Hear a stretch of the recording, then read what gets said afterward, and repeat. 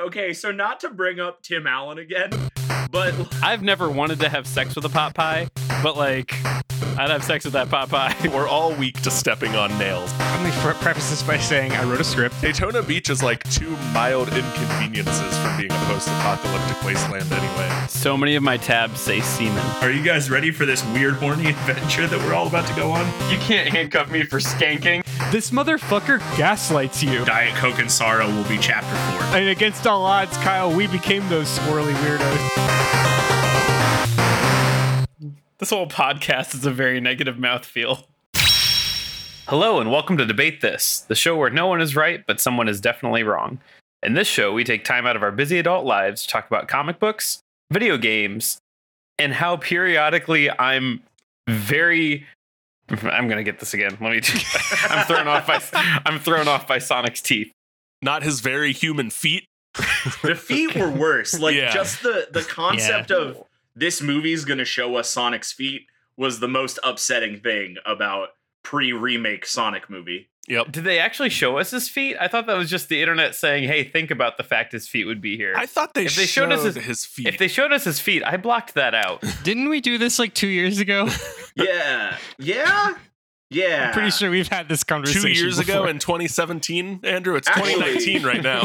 Yeah, it was almost like 18 months ago, if we're being really honest. I'm very excited for a fun and open 2020. I have so many vacation plans. The thing that started this whole like dark spiral was that Matt reminded us how before some of us went to go see Sonic, there was a man who mixed a slushie and a bunch of liquor at a bar in front of us, and it was really upsetting. And then I, think thought there about was his teeth. wine in that too. I Oh, think that's how we Jesus. got so disgusted. So it was like a sangria It was slushy. a Sonic-themed sangria. Yes, that he poured into a slushie. Yeah. This man made a meme out of his drink. Did he get that slushy from a Sonic drive-through? No. Because that would That put shit's meta, Kyle. I know. I thought you were gonna ask if he brought it from home, and I was gonna say no, he didn't bring his own. It was called a sangria and knuckles. All right, All right, okay. Jesus. All right, fine. You win. Hey, you guys know, every major comic run and movie and story, it always has this big creation of this big team up, right?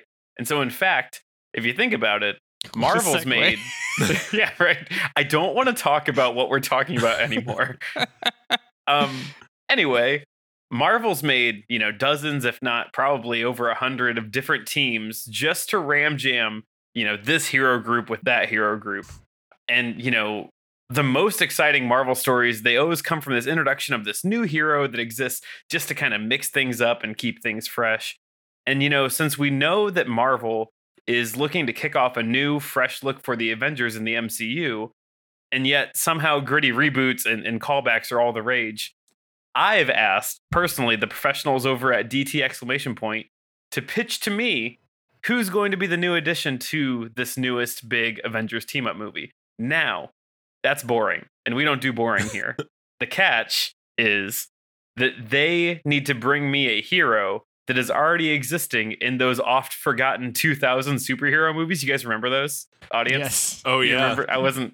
Yeah, they remember those? Where If the you don't audience remember standing? those, there's an IMDb listicle of non-Marvel and DC superhero movies. I read it a lot this week. Specifically the ones that came in the wake of Sam Raimi's Spider-Man when Yes. everyone was very much scrambling to burn out superheroes the first time. Every studio was like, superheroes, what a good idea. Let's do that.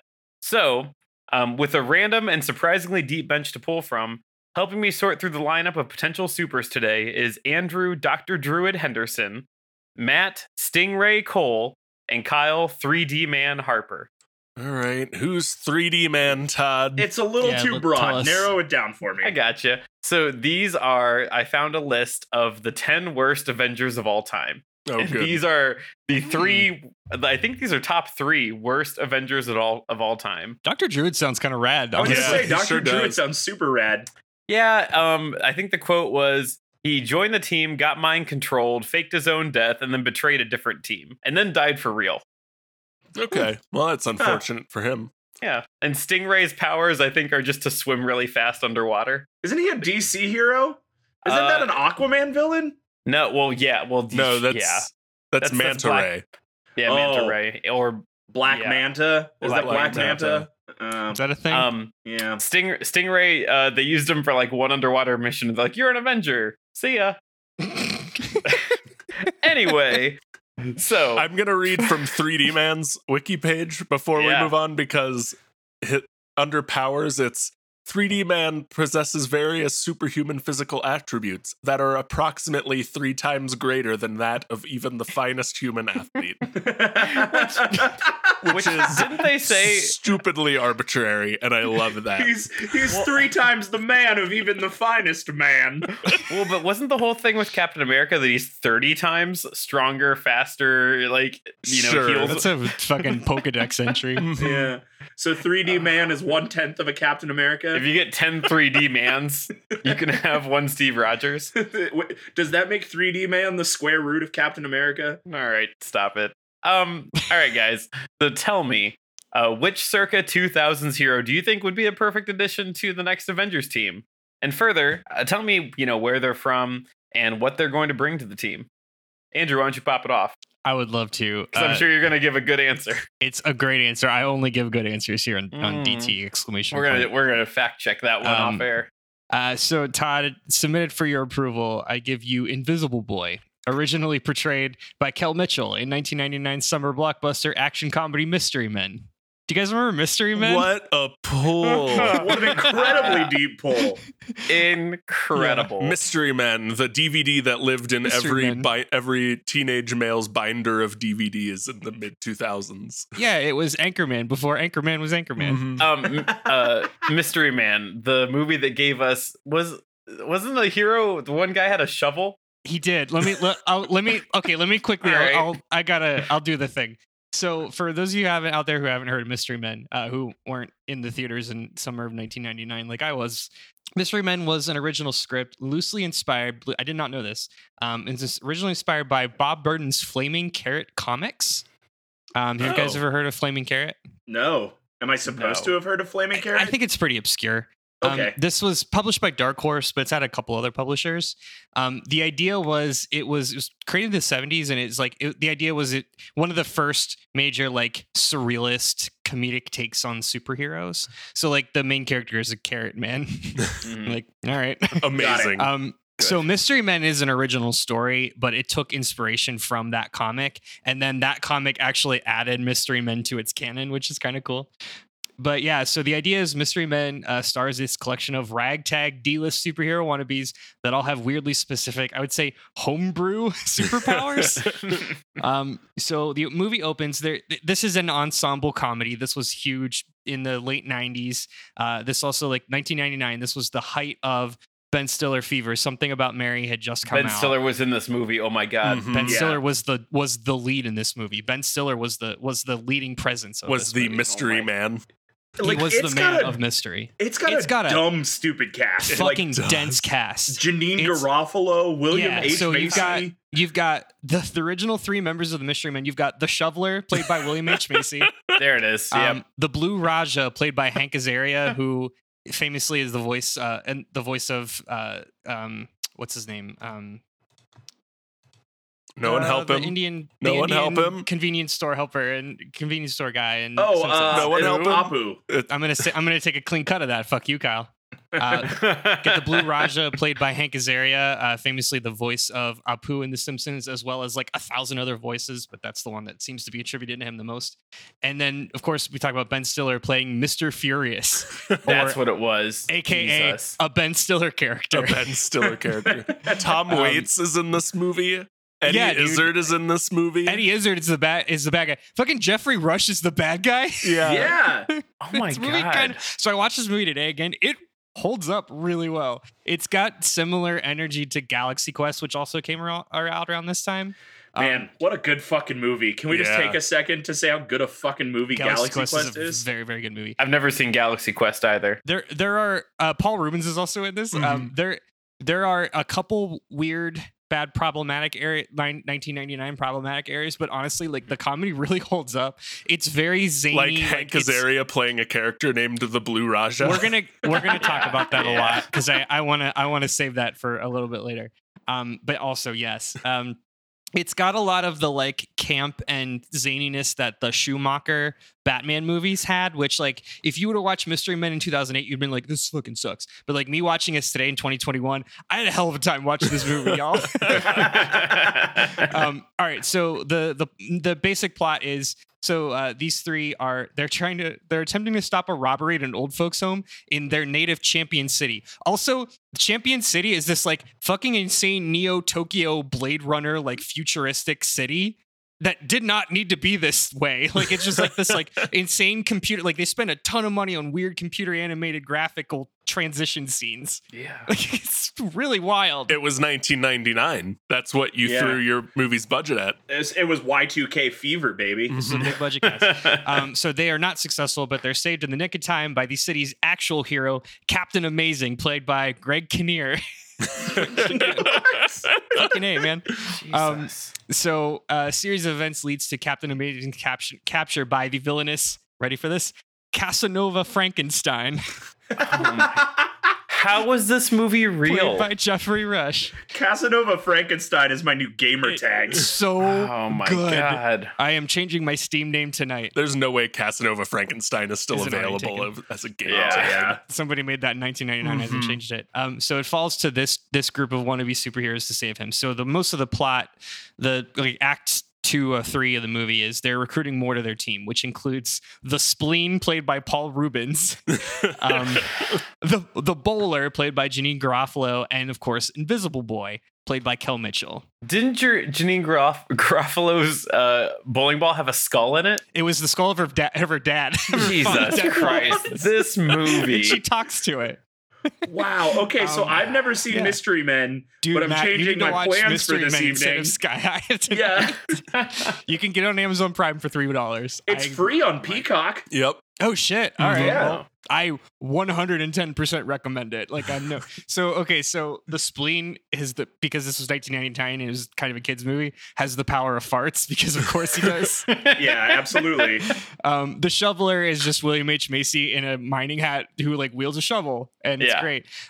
Blue Raja is Hank Azaria, like we said. So Hank Azaria is dressed up in like a tablecloth, and he's doing a really like posh British accent, but he has like a turban around his head, and it's super offensive.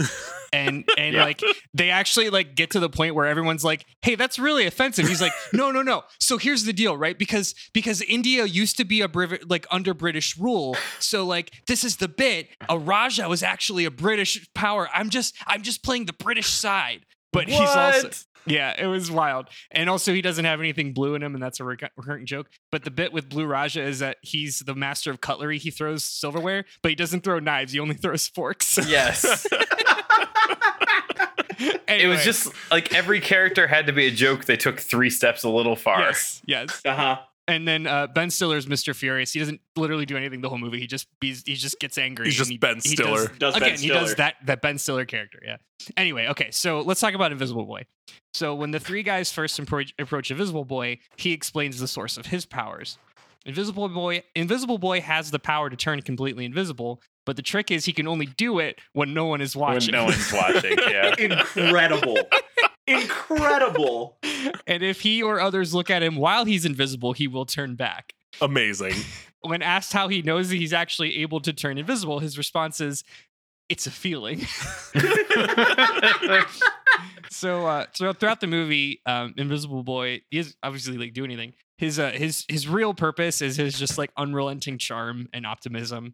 He's the stereotypical like wide-eyed superhero fanboy. He also like he pulls together all his superhero contacts because this is just like a club of nerds that hang out and dress up as superheroes. Sure. Which in a sequence leads them to find Janine Garofalo's character, who's kind of like the ringer of the team.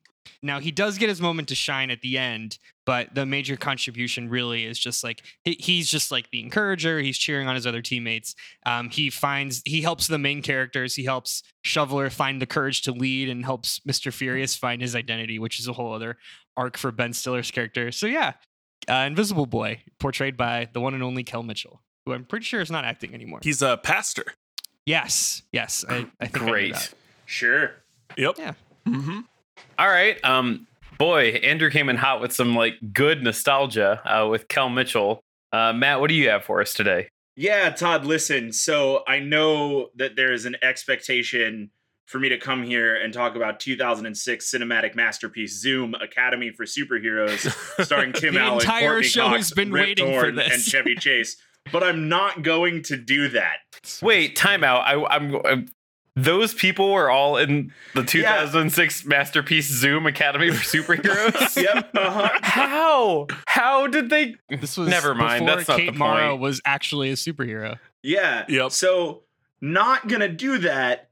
Largely because that movie is terrible and it's mostly just Tim Allen fat shaming a 14-year-old. Yes.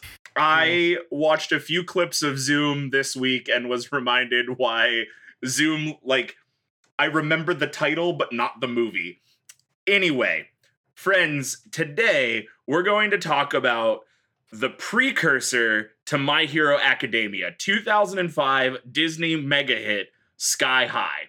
And while, better nostalgia than Mystery Men. Different. Better. While Sky High, which was definitely the first property to do a superhero high school, I will not be taking questions at this time, introduced us to a wide cast of super and not so super characters. X-Men came out in the 60s, Matt. Yeah, I would like to super not the bring, first. I am not taking questions at this It time. was not a question. That was a fact that cannot be argued. I would like to bring the most interesting character into the Avengers business by promoting War and Peace from Sky High to whatever open position the execs are hiring for today. Warren can shoot fire out of his hands and has a lot of teenage angst and a trendy red hair stripe, and I think that's what the Avengers need. War and Peace is such a good superhero name that like Amazing name. the rest It of the is really movie could have good. been hot, stinky trash, and that name would have carried it. So, who is that? Kurt Russell's character? I've not seen this movie. Is that No, Kurt okay, Russell's so character? Warren Peace is played by a guy named Steven Strait, who did like nothing else. Oh, Yeah, Sky High, honestly, a pretty good movie. Like, as far as 2005 Disney movies go, I think that Sky High is pretty much the upper echelon of mid 2000s Disney. And the whole idea is that it's this superhero school that has two tracks. There's a track for superheroes, and there's a track for what they call hero support, which is basically like sidekick school. oh shit! This is My Hero Academia. Yeah. Yes, Mhm. exactly. Okay, It is you weren't- super just My Hero Academia. This is Yeah. also just the most recent season of the Adventure Zone. Got it. Good. Yeah, Yeah. so you come to school and like day one, you get sorting hatted into either being a hero or being a sidekick. And this whole movie introduces us to like a bunch of people. And then the one person that they introduce us to that they give us no other backstory on is War and Peace, who is the most interesting and the coolest character in this whole fucking movie and deserves a lot more. And we're going to talk about that today. But if you get nothing else out of this, his name is War and Peace, and that's the best superhero It's a really name good ever. name. I can't tell if I like it or hate it, but it's a comic booky thing, so I guess it gets the green light. Kyle, what did you bring? All right, Todd. So we all know that Marvel needs a new big bad to spin into a 10-year arc that culminates into a cinema experience the likes of which has never been seen before.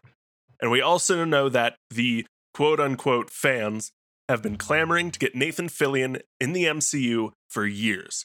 So I bring you today one solution to both problems. Introducing Captain Hammer as the newest member of the MCU, and with him, our underlying big bad for the next decade, the Evil League of Evil. What?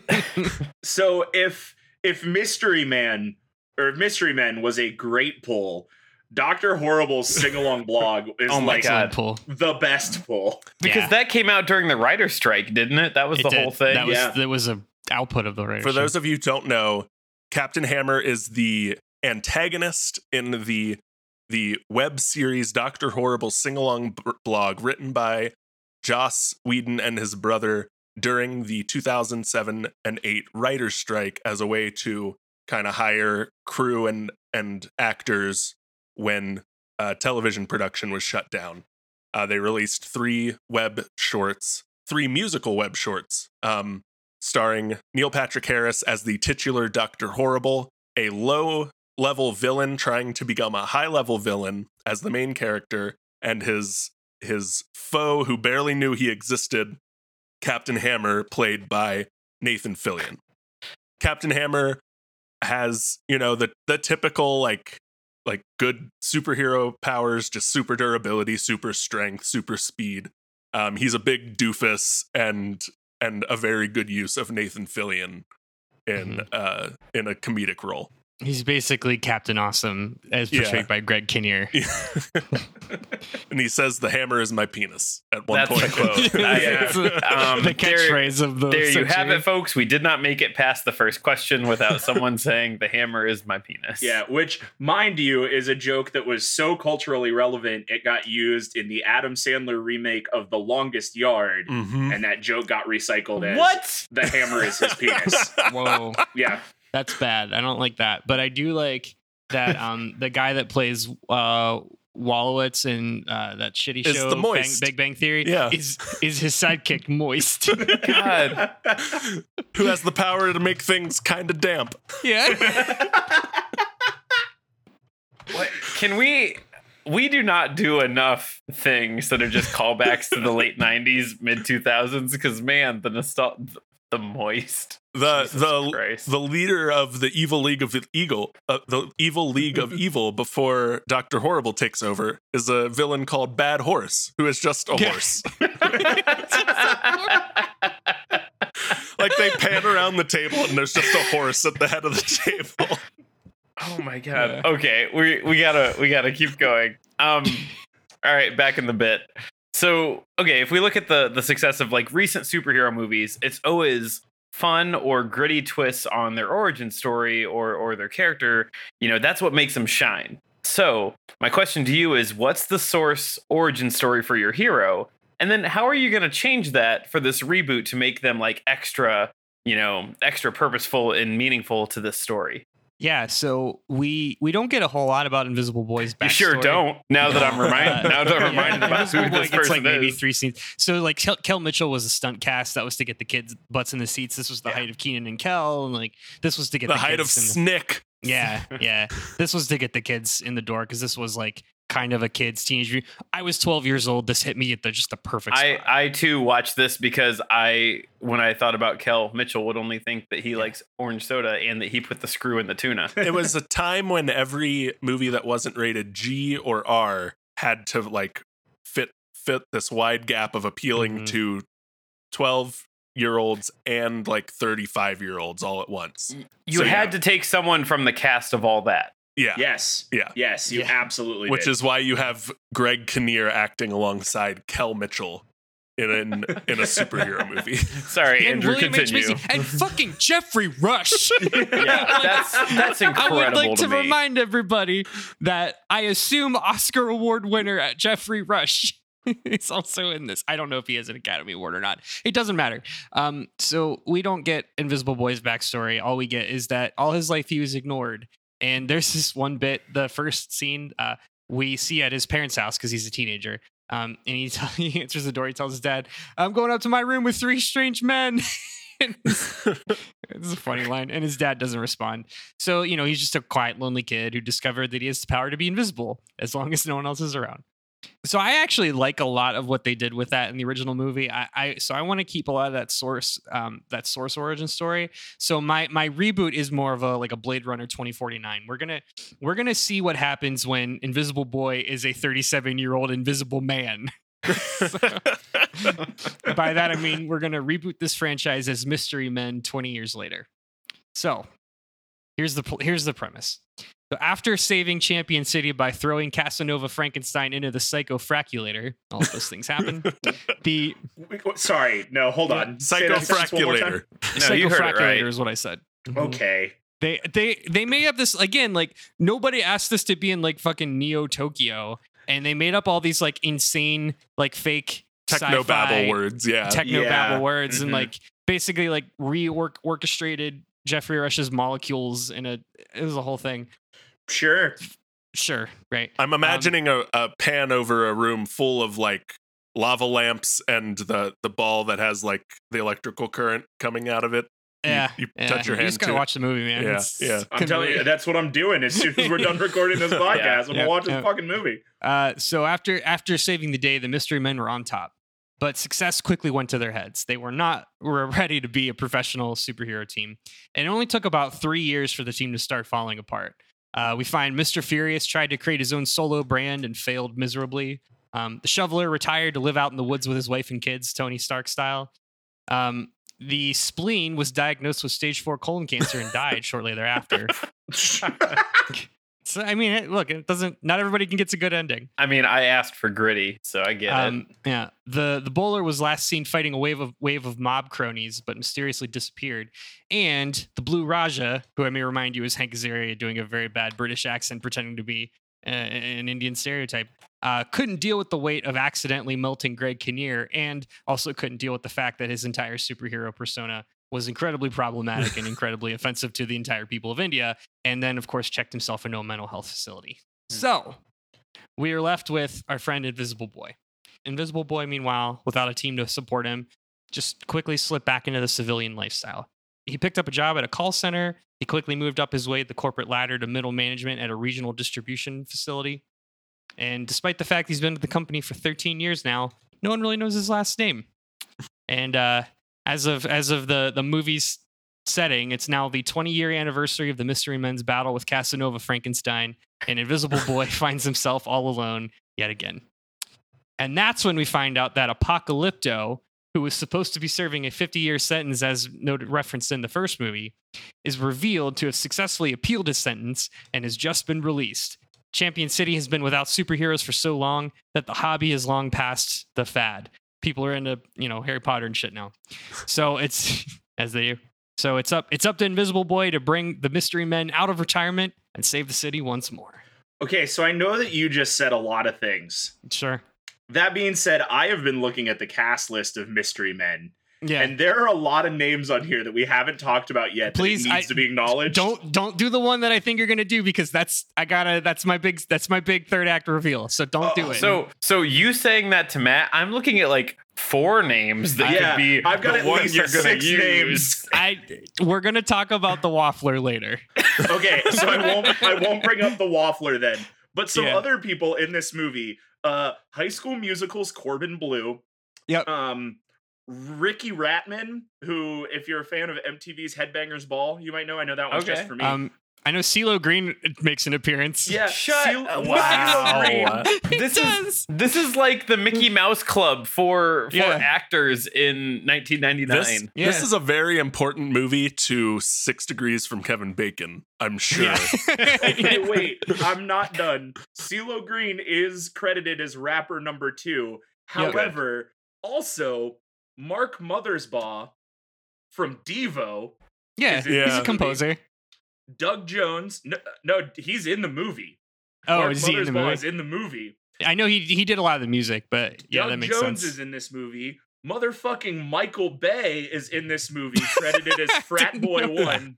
Oh shit, that was Michael Bay. That's Michael Bay, Frat Boy 1. There's a team of frat boys. So the whole deal is Casanova Frankenstein, played by Jeffrey Rush, gets a bunch of cronies together, and he gets like the different teams, and they all have different specific themes. My favorite are the Disco Boys, who are led by Eddie Izzard. And they're just like they're just disco themed henchmen. And someone will say, like, isn't disco dead? And Eddie Izzard will Eddie Izzard gets all upset about it. This really fucking rules. Eddie Izzard plays Tony Pompadour. The last 2 people that I feel like I need to bring up in this are Tom Waits, singer-songwriter Tom Waits, and Artie Lang.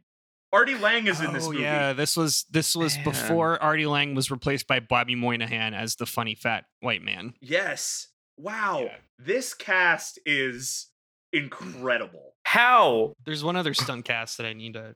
Who is Sphinx? Wes Studi from. He was in Dances with Wolves. Yeah, he was in. So that's another incredibly that Wes Studi is. So he is one of the more notorious, more commonly used actors that are playing to portray a Native American. And so his character Sphinx is like the wise old trainer, which is also like pretty problematic. Yeah. Mhm. But Mhm. again, it doesn't feel that bad because it's like it knows what it is. It's kind Yeah. of The like movie's so it's one of the case where the yeah. movie's so kind of dumb that like yeah. to be mad at it is just a waste of emotion almost. Like To be mad at it is to miss the point. yeah. Well, I mean, it's not even that dumb. It's actually a very smart movie. It's smart like Wet Hot American Summer is smart. Like it's smart in the it's a smart dumb it's smart movie. in how dumb it is. Yeah, Yeah. exactly. Mhm. Yeah. Anyway, I digress. So we are going to talk about one more stunt cast later on in the episode. This movie in 1999 is what that stupid Valentine's Day movie was in 2010. If you ever saw the cover, Ugh, yeah, it Mhm. had everybody in I've it. seen that movie. every famous person from 2010, and I'm pretty sure the movie had to be bad. It Oh, was. like, I it was- saw it in theaters on Valentine's Day. Yeah, with I mean, a girl. obviously, It was so did trash. I, Yep. because everybody was on a date when that movie came That was out. like Yeah. when like wasn't Taylor Swift in that movie? Taylor Swift was Yeah. in Oh that yeah, movie. Taylor Taylor Lautner. Lautner. Yeah. 3 more Taylors. Yeah. Mm. Yeah, Jonathan Yeah. Taylor. Well, we could probably move on. Anyway, that's not important.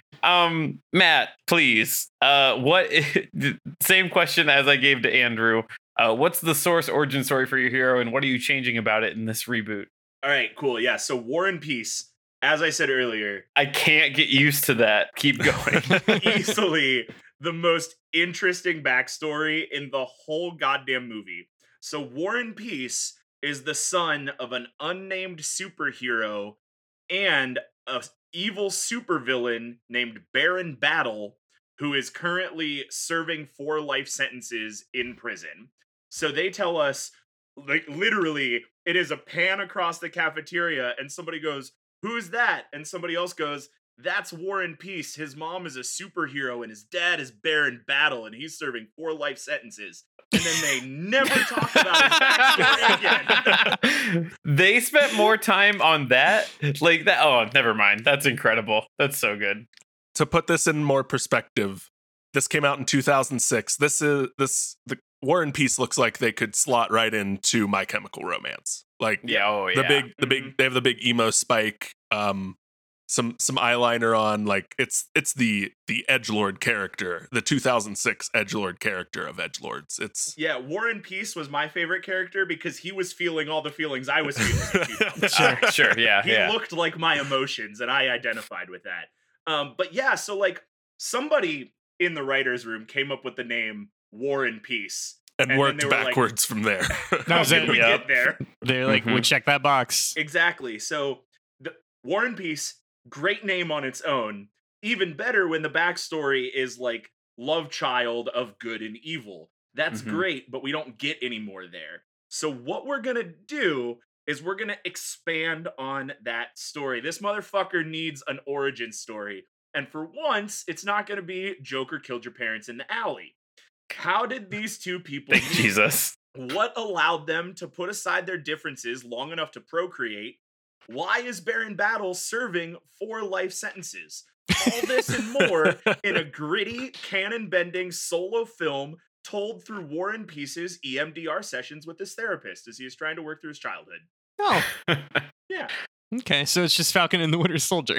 Yeah, so it's pretty much Falcon and the Winter Soldier, but like only the first 2 episodes of Falcon and the Winter Soldier because that plot line got thrown So out. with bad pacing, got it. Yeah, better pacing. I'm glad that you made the reference about like Bruce Wayne's parents dying, because that's the first thing I thought is that I've seen Martha Wayne shot in an alley too many times, and this gave me the entire guy's backstory in 2 nameless characters having 3-sentence exchange. Yeah, right. And so like I do think there's a really cool backstory here of like this kid who was born I don't remember the movie, but there was a movie about 2 spies who had to hunt each other but like also were Mr. married. and Mrs. Smith. Spy Kids. Mr. and Oh. Mrs. Smith. Thank you. Not Spy Kids. No, Andrew, not Spy Was Kids. it Shark Boy and Lava Girl? It was Mr. and Mrs. Smith, and this is like that same story, right? Where you've got like good mom, you've got bad dad, and they like doinked and spawned, and now you've got this kid trying to navigate life with good mom and bad dad. which is 100% a storyline for one of the characters in My Hero Academia. Yeah. It's My Hero Academia. I'm literally the first thing, the very first link at the bottom of the Wikipedia page in the See Also section is My Hero Academia. That tracks. Yeah. I'll let you know, skyhigh.fandom.com still has active users. There are still people actively editing it 17 days ago, which is really saying something. Well, I know the Hunger Games really revitalized the popularity of Sky High because of Josh Hutcherson's existence in both. Fair. But yeah. Wasn't Danielle Panabaker in that? She's in one of the WB. She's in shows, the right? Flash. The Flash. Yeah. The Flash. I don't think Josh Hutcherson was in Sky High. Isn't he the lead? Who's the lead? No, it's that other guy who looks kind of like Josh Hutcherson. Oh, okay. Jake Sandvig Lash, is that the lead? No, hold on. Will Stronghold? Will Stronghold is the name of the character. Michael Anagorano. Oh, that helps. Yeah, it doesn't. I know. He hasn't done much else. Oh, but he was does in look Almost kind of Famous. Like Josh Hutcherson. What? He was the main character in Almost Famous. What? Oh, I guess he was the aged down version. He was in Lords of Dogtown. Yeah. Oh, Okay. In that okay. movie. I thought that was Josh Hutcherson until from 2006 until today. I thought that was Josh Hutcherson. Listeners of the podcast, we will at some point just record a sidebar labeled the 2000s where we'll just do this for 40 minutes for you. Yeah, did you listeners? Do you like listeners to be on IMDb for 2 hours? Yeah, this is great. Kyle, same question as I asked the other two. All right, so Todd, we are in a really good spot with Captain Hammer because his origin is relatively unknown. Since the web series he was introduced in is actually Dr. Horrible's origin story, we get to more or less make up Captain Hammer's origin whole cloth. With that, here is what I propose for Captain Hammer's origin story. Henry Hammer had your typical white male small town upbringing, working in his parents' hardware and hobby shop after school, or at least when he wasn't busy being the captain of his high school football team. Yes, white male, small town USA. Go on. Even though he was your stereotypical jock, he was best friends with an inventive nerd named Billy Badman. That all changed for Henry when Billy was tinkering around with a new invention in the storeroom of Hammer Hardware and burned the family business down, killing Henry's mom. Holy shit. You said gritty. So even though wealthy relative Justin Hammer, that's how we get our tie into the MCU, helped keep the family business afloat, Henry's dad never emotionally recovered, forcing Henry to quit the football team right before playoffs, telling his teammates, a man's gotta do what a man's gotta do. The team barely makes it through playoffs and is gearing up for the championship game when Billy returns, trying to make amends for his mishap with the new invention, with a different invention, a robotic assistant that will help paw Hammer around the shop so Henry can go back to the football team and lead them to victory. Ecstatic, Henry runs to make the championship game in time. He plays, it's great, we get a big Friday Night Lights-esque victory. He runs home to tell Pa Hammer the great news, to find more tragedy. The robo-assistant accidentally knocked over a shelf, killing Pa Hammer. Oh. Henry then vows to stop accidents like the ones that have killed his family from ever happening again, and not allowing mad scientist inventions to claim any more lives. Keeping watch over his small town, Henry dons cargo pants and rubber gloves to become the town protector, Captain Hammer. Which is really funny, knowing the quote, "The hammer is my penis." Okay, so not to bring up Tim Allen again, but wait, hold on. Somebody needs to freeze that clip and use that for the next opening, please. Oh yeah, that's also the cold open for this episode. That's just oh my god. yeah, Matt but like, on brand. Oh my god. So Captain Hammer is pretty much Tim the Toolman Taylor, right? He's a little less Republican-y, but yeah. I get a lot. I don't think he is. A little, Yeah. like maybe less Republican and more libertarian. Like it's Yeah. not better; it's just different. Captain Hammer would yell at someone to pull themselves up by their bootstraps. Yeah. Captain Hammer probably really loves Mike Rowe. Yes. Sure does. Yeah, he Big super micro does. fan. Yeah. Yeah, Go so ahead. that's Captain Hammer's origin story. Woof. Oh my god. All right.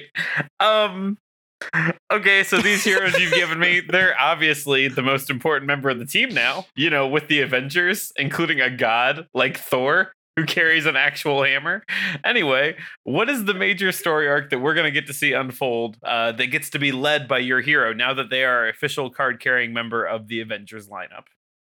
So per my last response talking about the Mystery Men 20 years later, it's now time for Invisible Boy to take up the mantle that Shoveler once did and build this new team from the ground up. Now, I talked a little bit earlier about one of the more critical things Invisible Boy brought to the first team was his skills in networking, which he literally says, and that's going to come back full force here. So there's a scene in the movie where probably one of the best scenes in the movie, honestly, where the heroes are holding superhero tryouts. This is where a lot of those stunt casts come into play. Mhm. A very similar vibe to Deadpool 2 and Deadpool Yeah. bringing in when he brought in Matt Damon for like a scene. You know? Brad Pitt. Brad Pitt was the Brad good Pitt. was the one. Oh yeah, I just Yeah. assume it's Matt Damon. Yeah. No, Matt Damon was in Ragnarok, the different Yes, Marvel movie. you're right. So they're holding these superhero tryouts at Shoveler's actual house because he has a pool, and quote, that crowd is definitely into mooching. Great throwaway line. So among the goofballs and weirdos that appear is a young, eccentric man calling himself the Waffler. And he's played by none other than Dane Cook. I- Damn. I didn't click this link until maybe 5 minutes ago, and I don't know what to feel. It's Dane Cook, baby. It's Dane Cook circa 1999, just doing I'm- Dane Cook things. I was unaware Dane Cook existed before 2006. This Frosted Yeah. Tips, big belts, and all. Yeah, his Oh, his man. Comedy Central special, his first Comedy Central special Yeah. was 2001. I was just Okay. like literally just pulling up like what was Dan Cook doing in 1999? It's Mystery probably Men. being a struggling actor in LA like everyone else. Yeah. Doing sets at comedy clubs.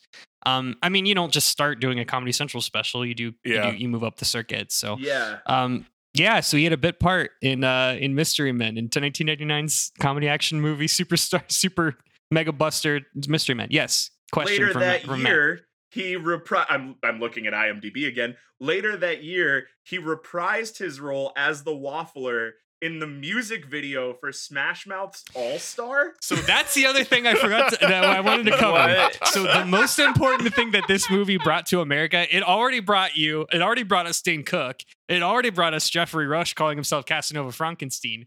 But this movie was the premiere of Smash Mouth's All Star. No. Shut your whore mouth. No, it Super wasn't. was. What? It was the official, All Star was the official song of Mystery Men, and it played 3 times in the movie. Once during a training montage, and then again at the end credits. And I'm pretty sure it was like the feature, and they did the music video. So they did the tie thing that a lot of those movies did at the time was they tied it back because this was the official song of Mystery Men. This movie has to be the most like pre 9/11 thing Yeah, ever It's a- made. it's the linchpin of America's cinema. Andrew, I have a question for you. I have multiple I questions didn't for even you. start talking about Dane Cook yet. Just Go Okay. ahead, Todd. One clarification. Who would guess mysterymen.fandom.com also an active wiki? Someone I just saw it edited today, so. someone edited the Waffler's information within the last 48 hours. Was that you? It wasn't me, but let's talk about the Waffler. So, okay. Are you going to talk so about his abilities in equipment and paraphernalia? he's got a waffle iron. That's it. So going back to the fake future sequel. So this is the real hook of our story. Invisible Boy is calling on the expertise of the Waffler, aka Dane Cook. Now the twist is that this isn't Dane Cook, struggling actor playing a bit part in a summer action comedy.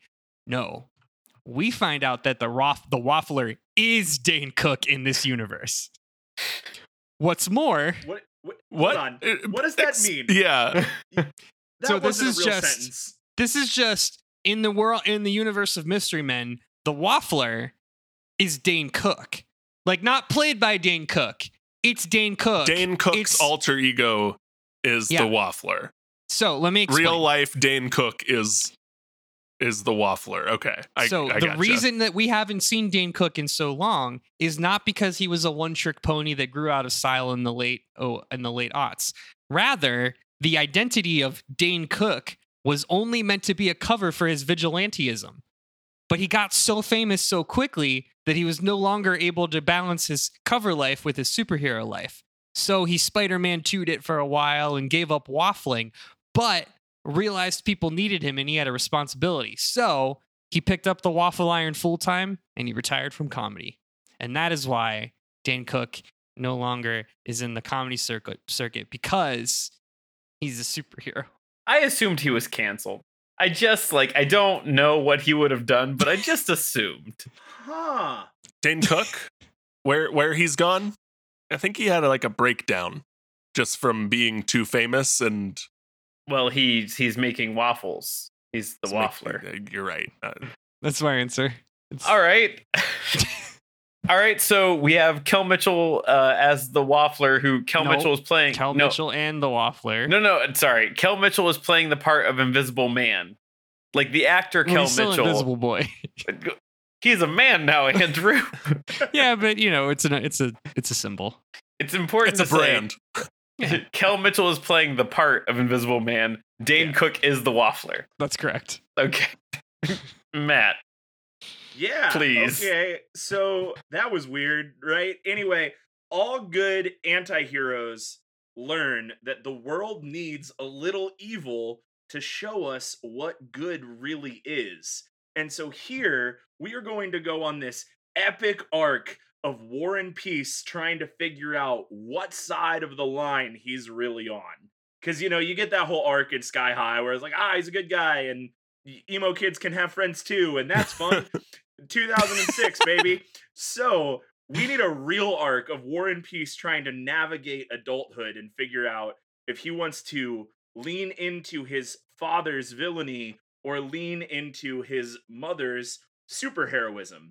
But what if those roles were reversed?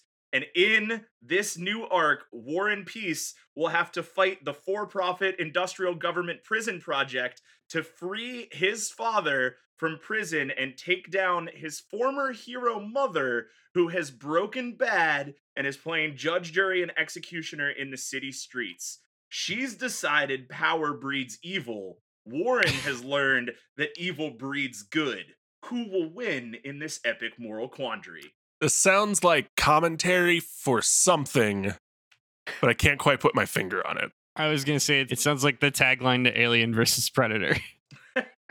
The thing though is like you keep your metaphors vague enough that people can map them onto whatever they want. That's how you get the big audience. Cast a wide net. Cast a wide net. Leave it up for interpretation. See, and it'll keep the people guessing. Yeah. Because his dad's last name is Battle, which leaves you to believe his mom's last name is Peace because his last name is Peace.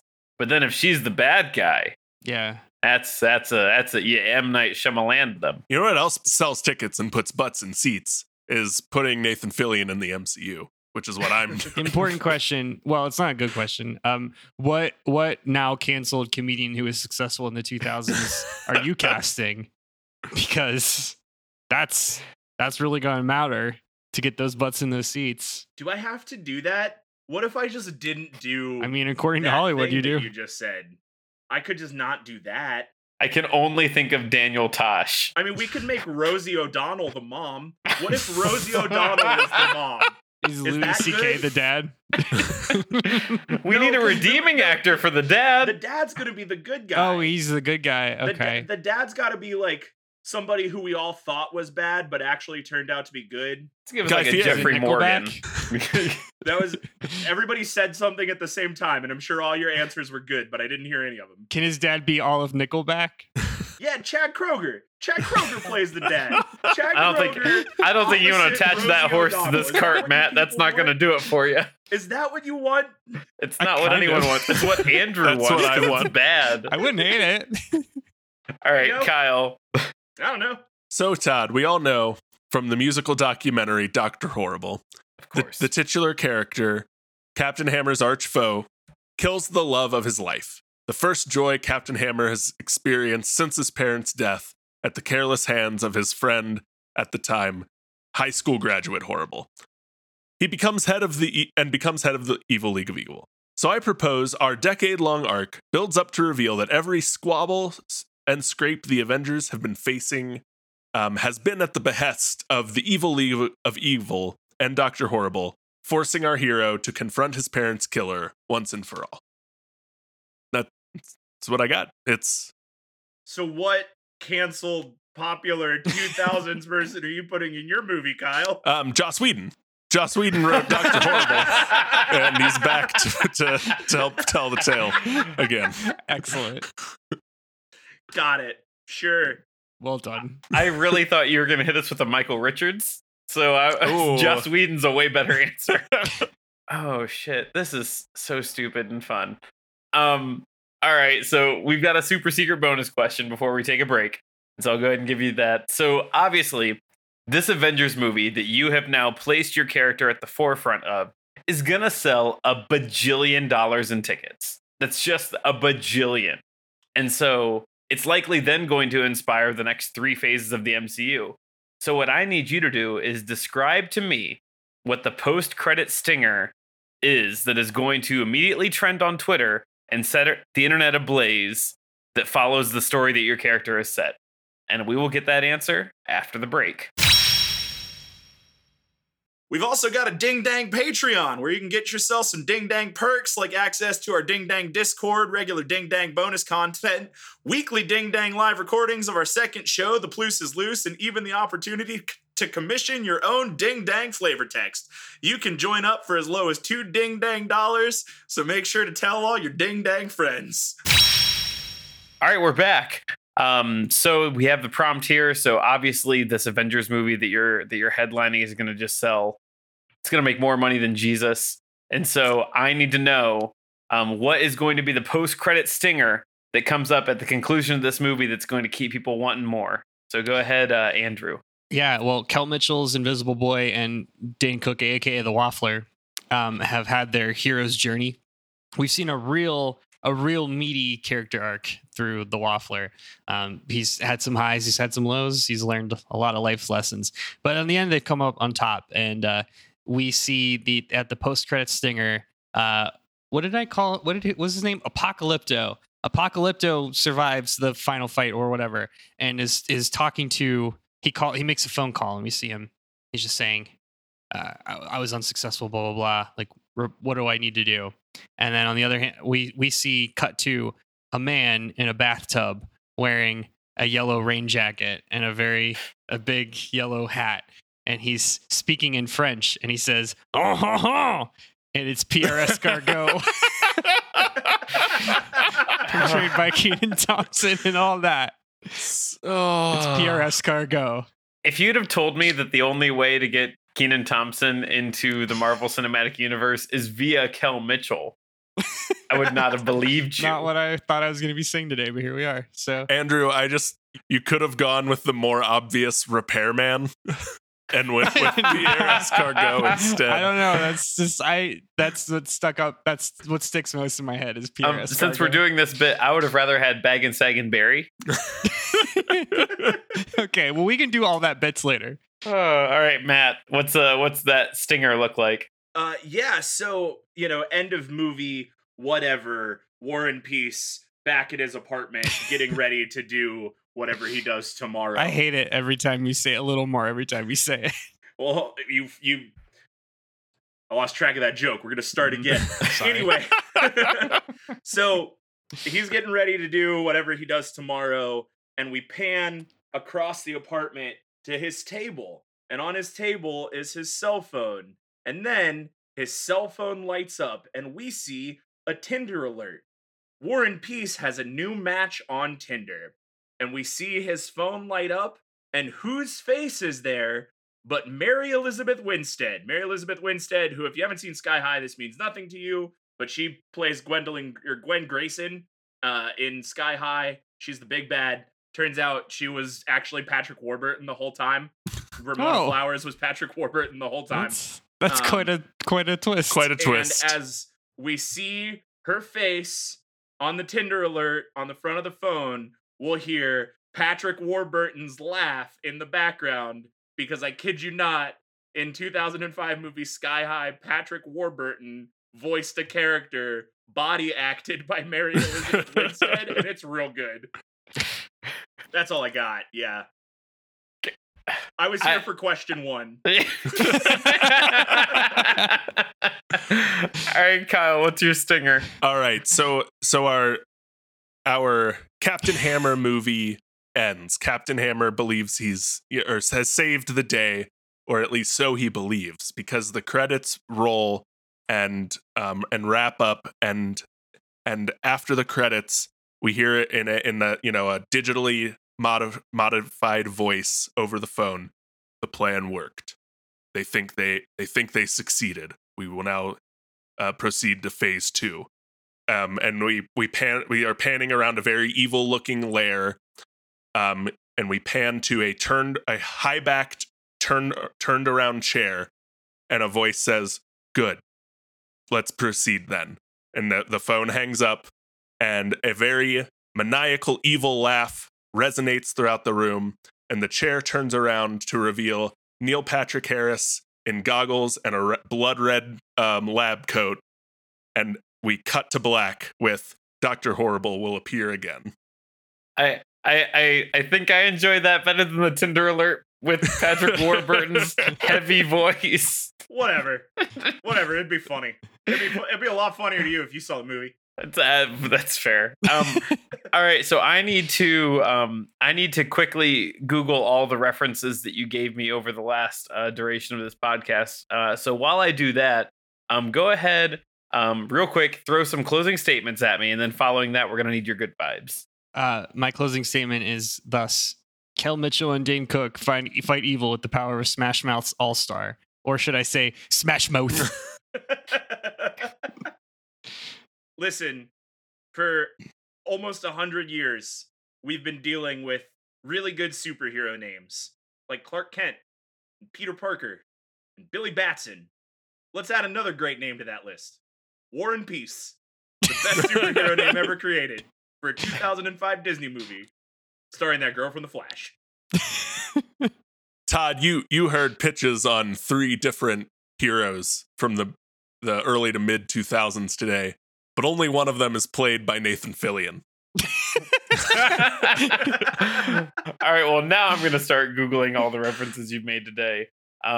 So while I do that, why don't you all go around the table and give each other some good vibes? Holy shit, guys.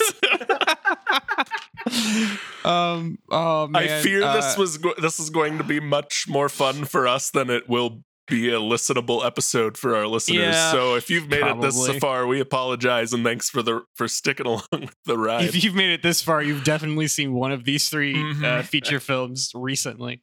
I mean, that's the good thing, right? Is like they only Yeah. need to have seen one. As long as you got one, you can follow the thread. That's totally fair. So speaking of a movie I've never seen and don't plan to, Sky High sounds fun. I take that back. I might actually watch it. If you go Do and it. watch Mystery Men, I'll go and watch Sky High. I will do that. War and Peace is very good, objectively. I don't know. Yeah, it's good. So the character in My Hero Academia, his thing is his dad has fire powers and his mom has ice powers. So like one half of his body is ice and the other half of his body is fire. Oh, that's cool. He's like that- Mint Berry Crunch from South Park. He is Mint Berry Crunch from South Park. But he's also like the resident emo kid, and like everybody loves him. Yeah. Good pool. Thank you. Pool on the Sky High. It sounds, that arc sounds really interesting, and if that were actually like a movie that wasn't like a Disney movie for kids, I bet that could be a really interesting, compelling character arc. Thanks. Mint Berry Crunch also released before My Hero Academia. Shablagoo! Kyle, the hammer is definitely my penis. Captain Hammer was the best pool, inarguably.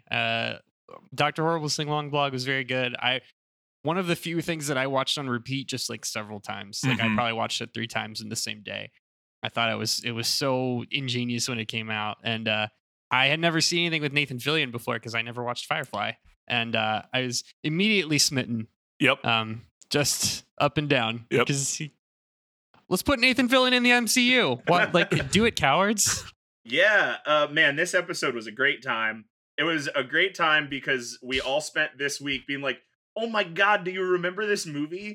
And I remembered a lot of those movies, but I hadn't seen Mystery Men. I will have seen Mystery Men by the time this episode comes out. I'm really excited for that.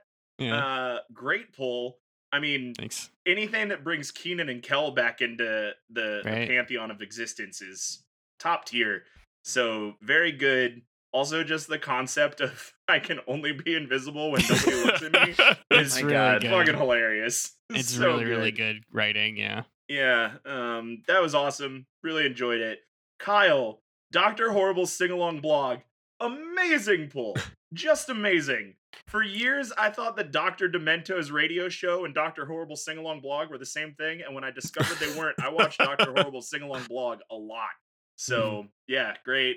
Love Captain Hammer. Never would have thought of it. Excellent pull. The hammer is also my penis.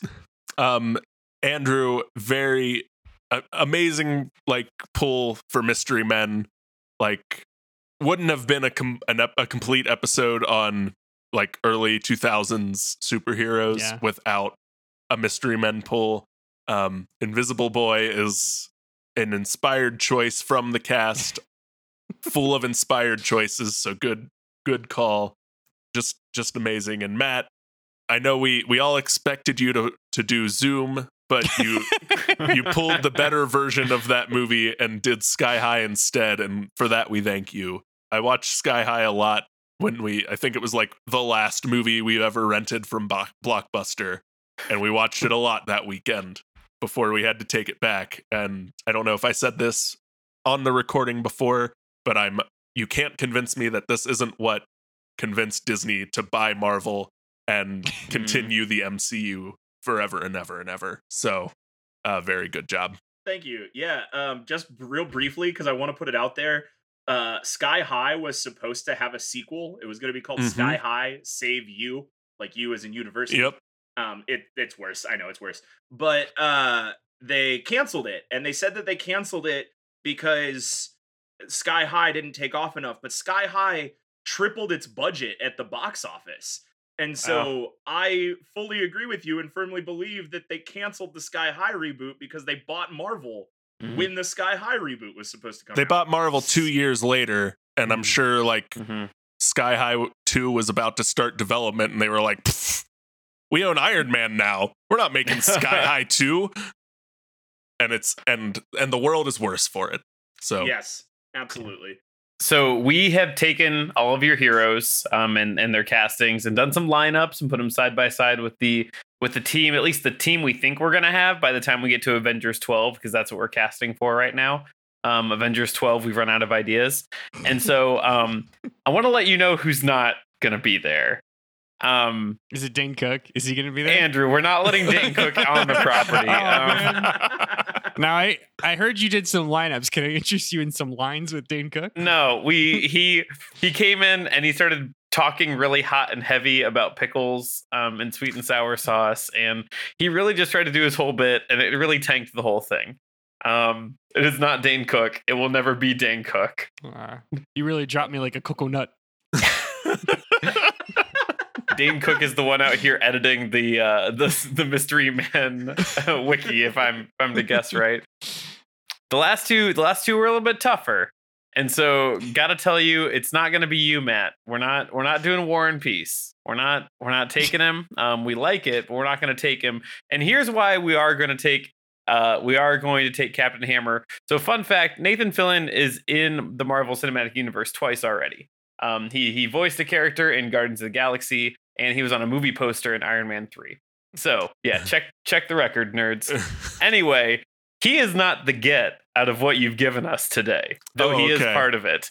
The real get here is that in Avengers 12, we run out of ideas. We're gonna get the villain Bad Horse, and we're very excited for that. And so we are going to be taking Captain Hammer, and we're thrilled for that. We will quickly be ditching him for Bad Horse.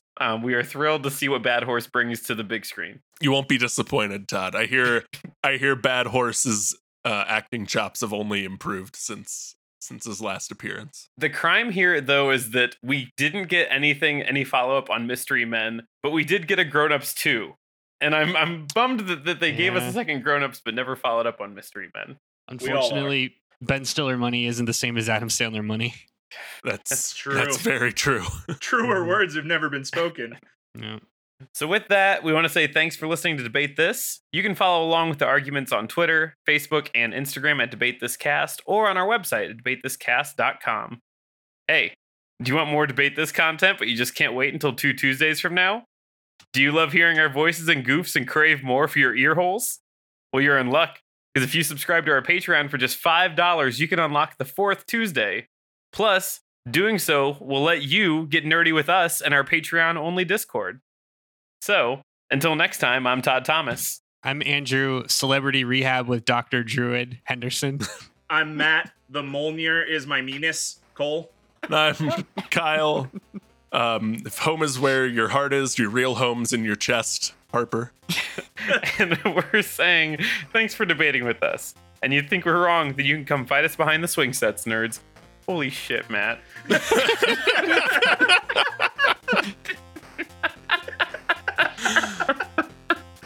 The Mjolnir is my meanest. That's the stupidest thing we've ever said on this podcast. That's it. Oh my Jesus.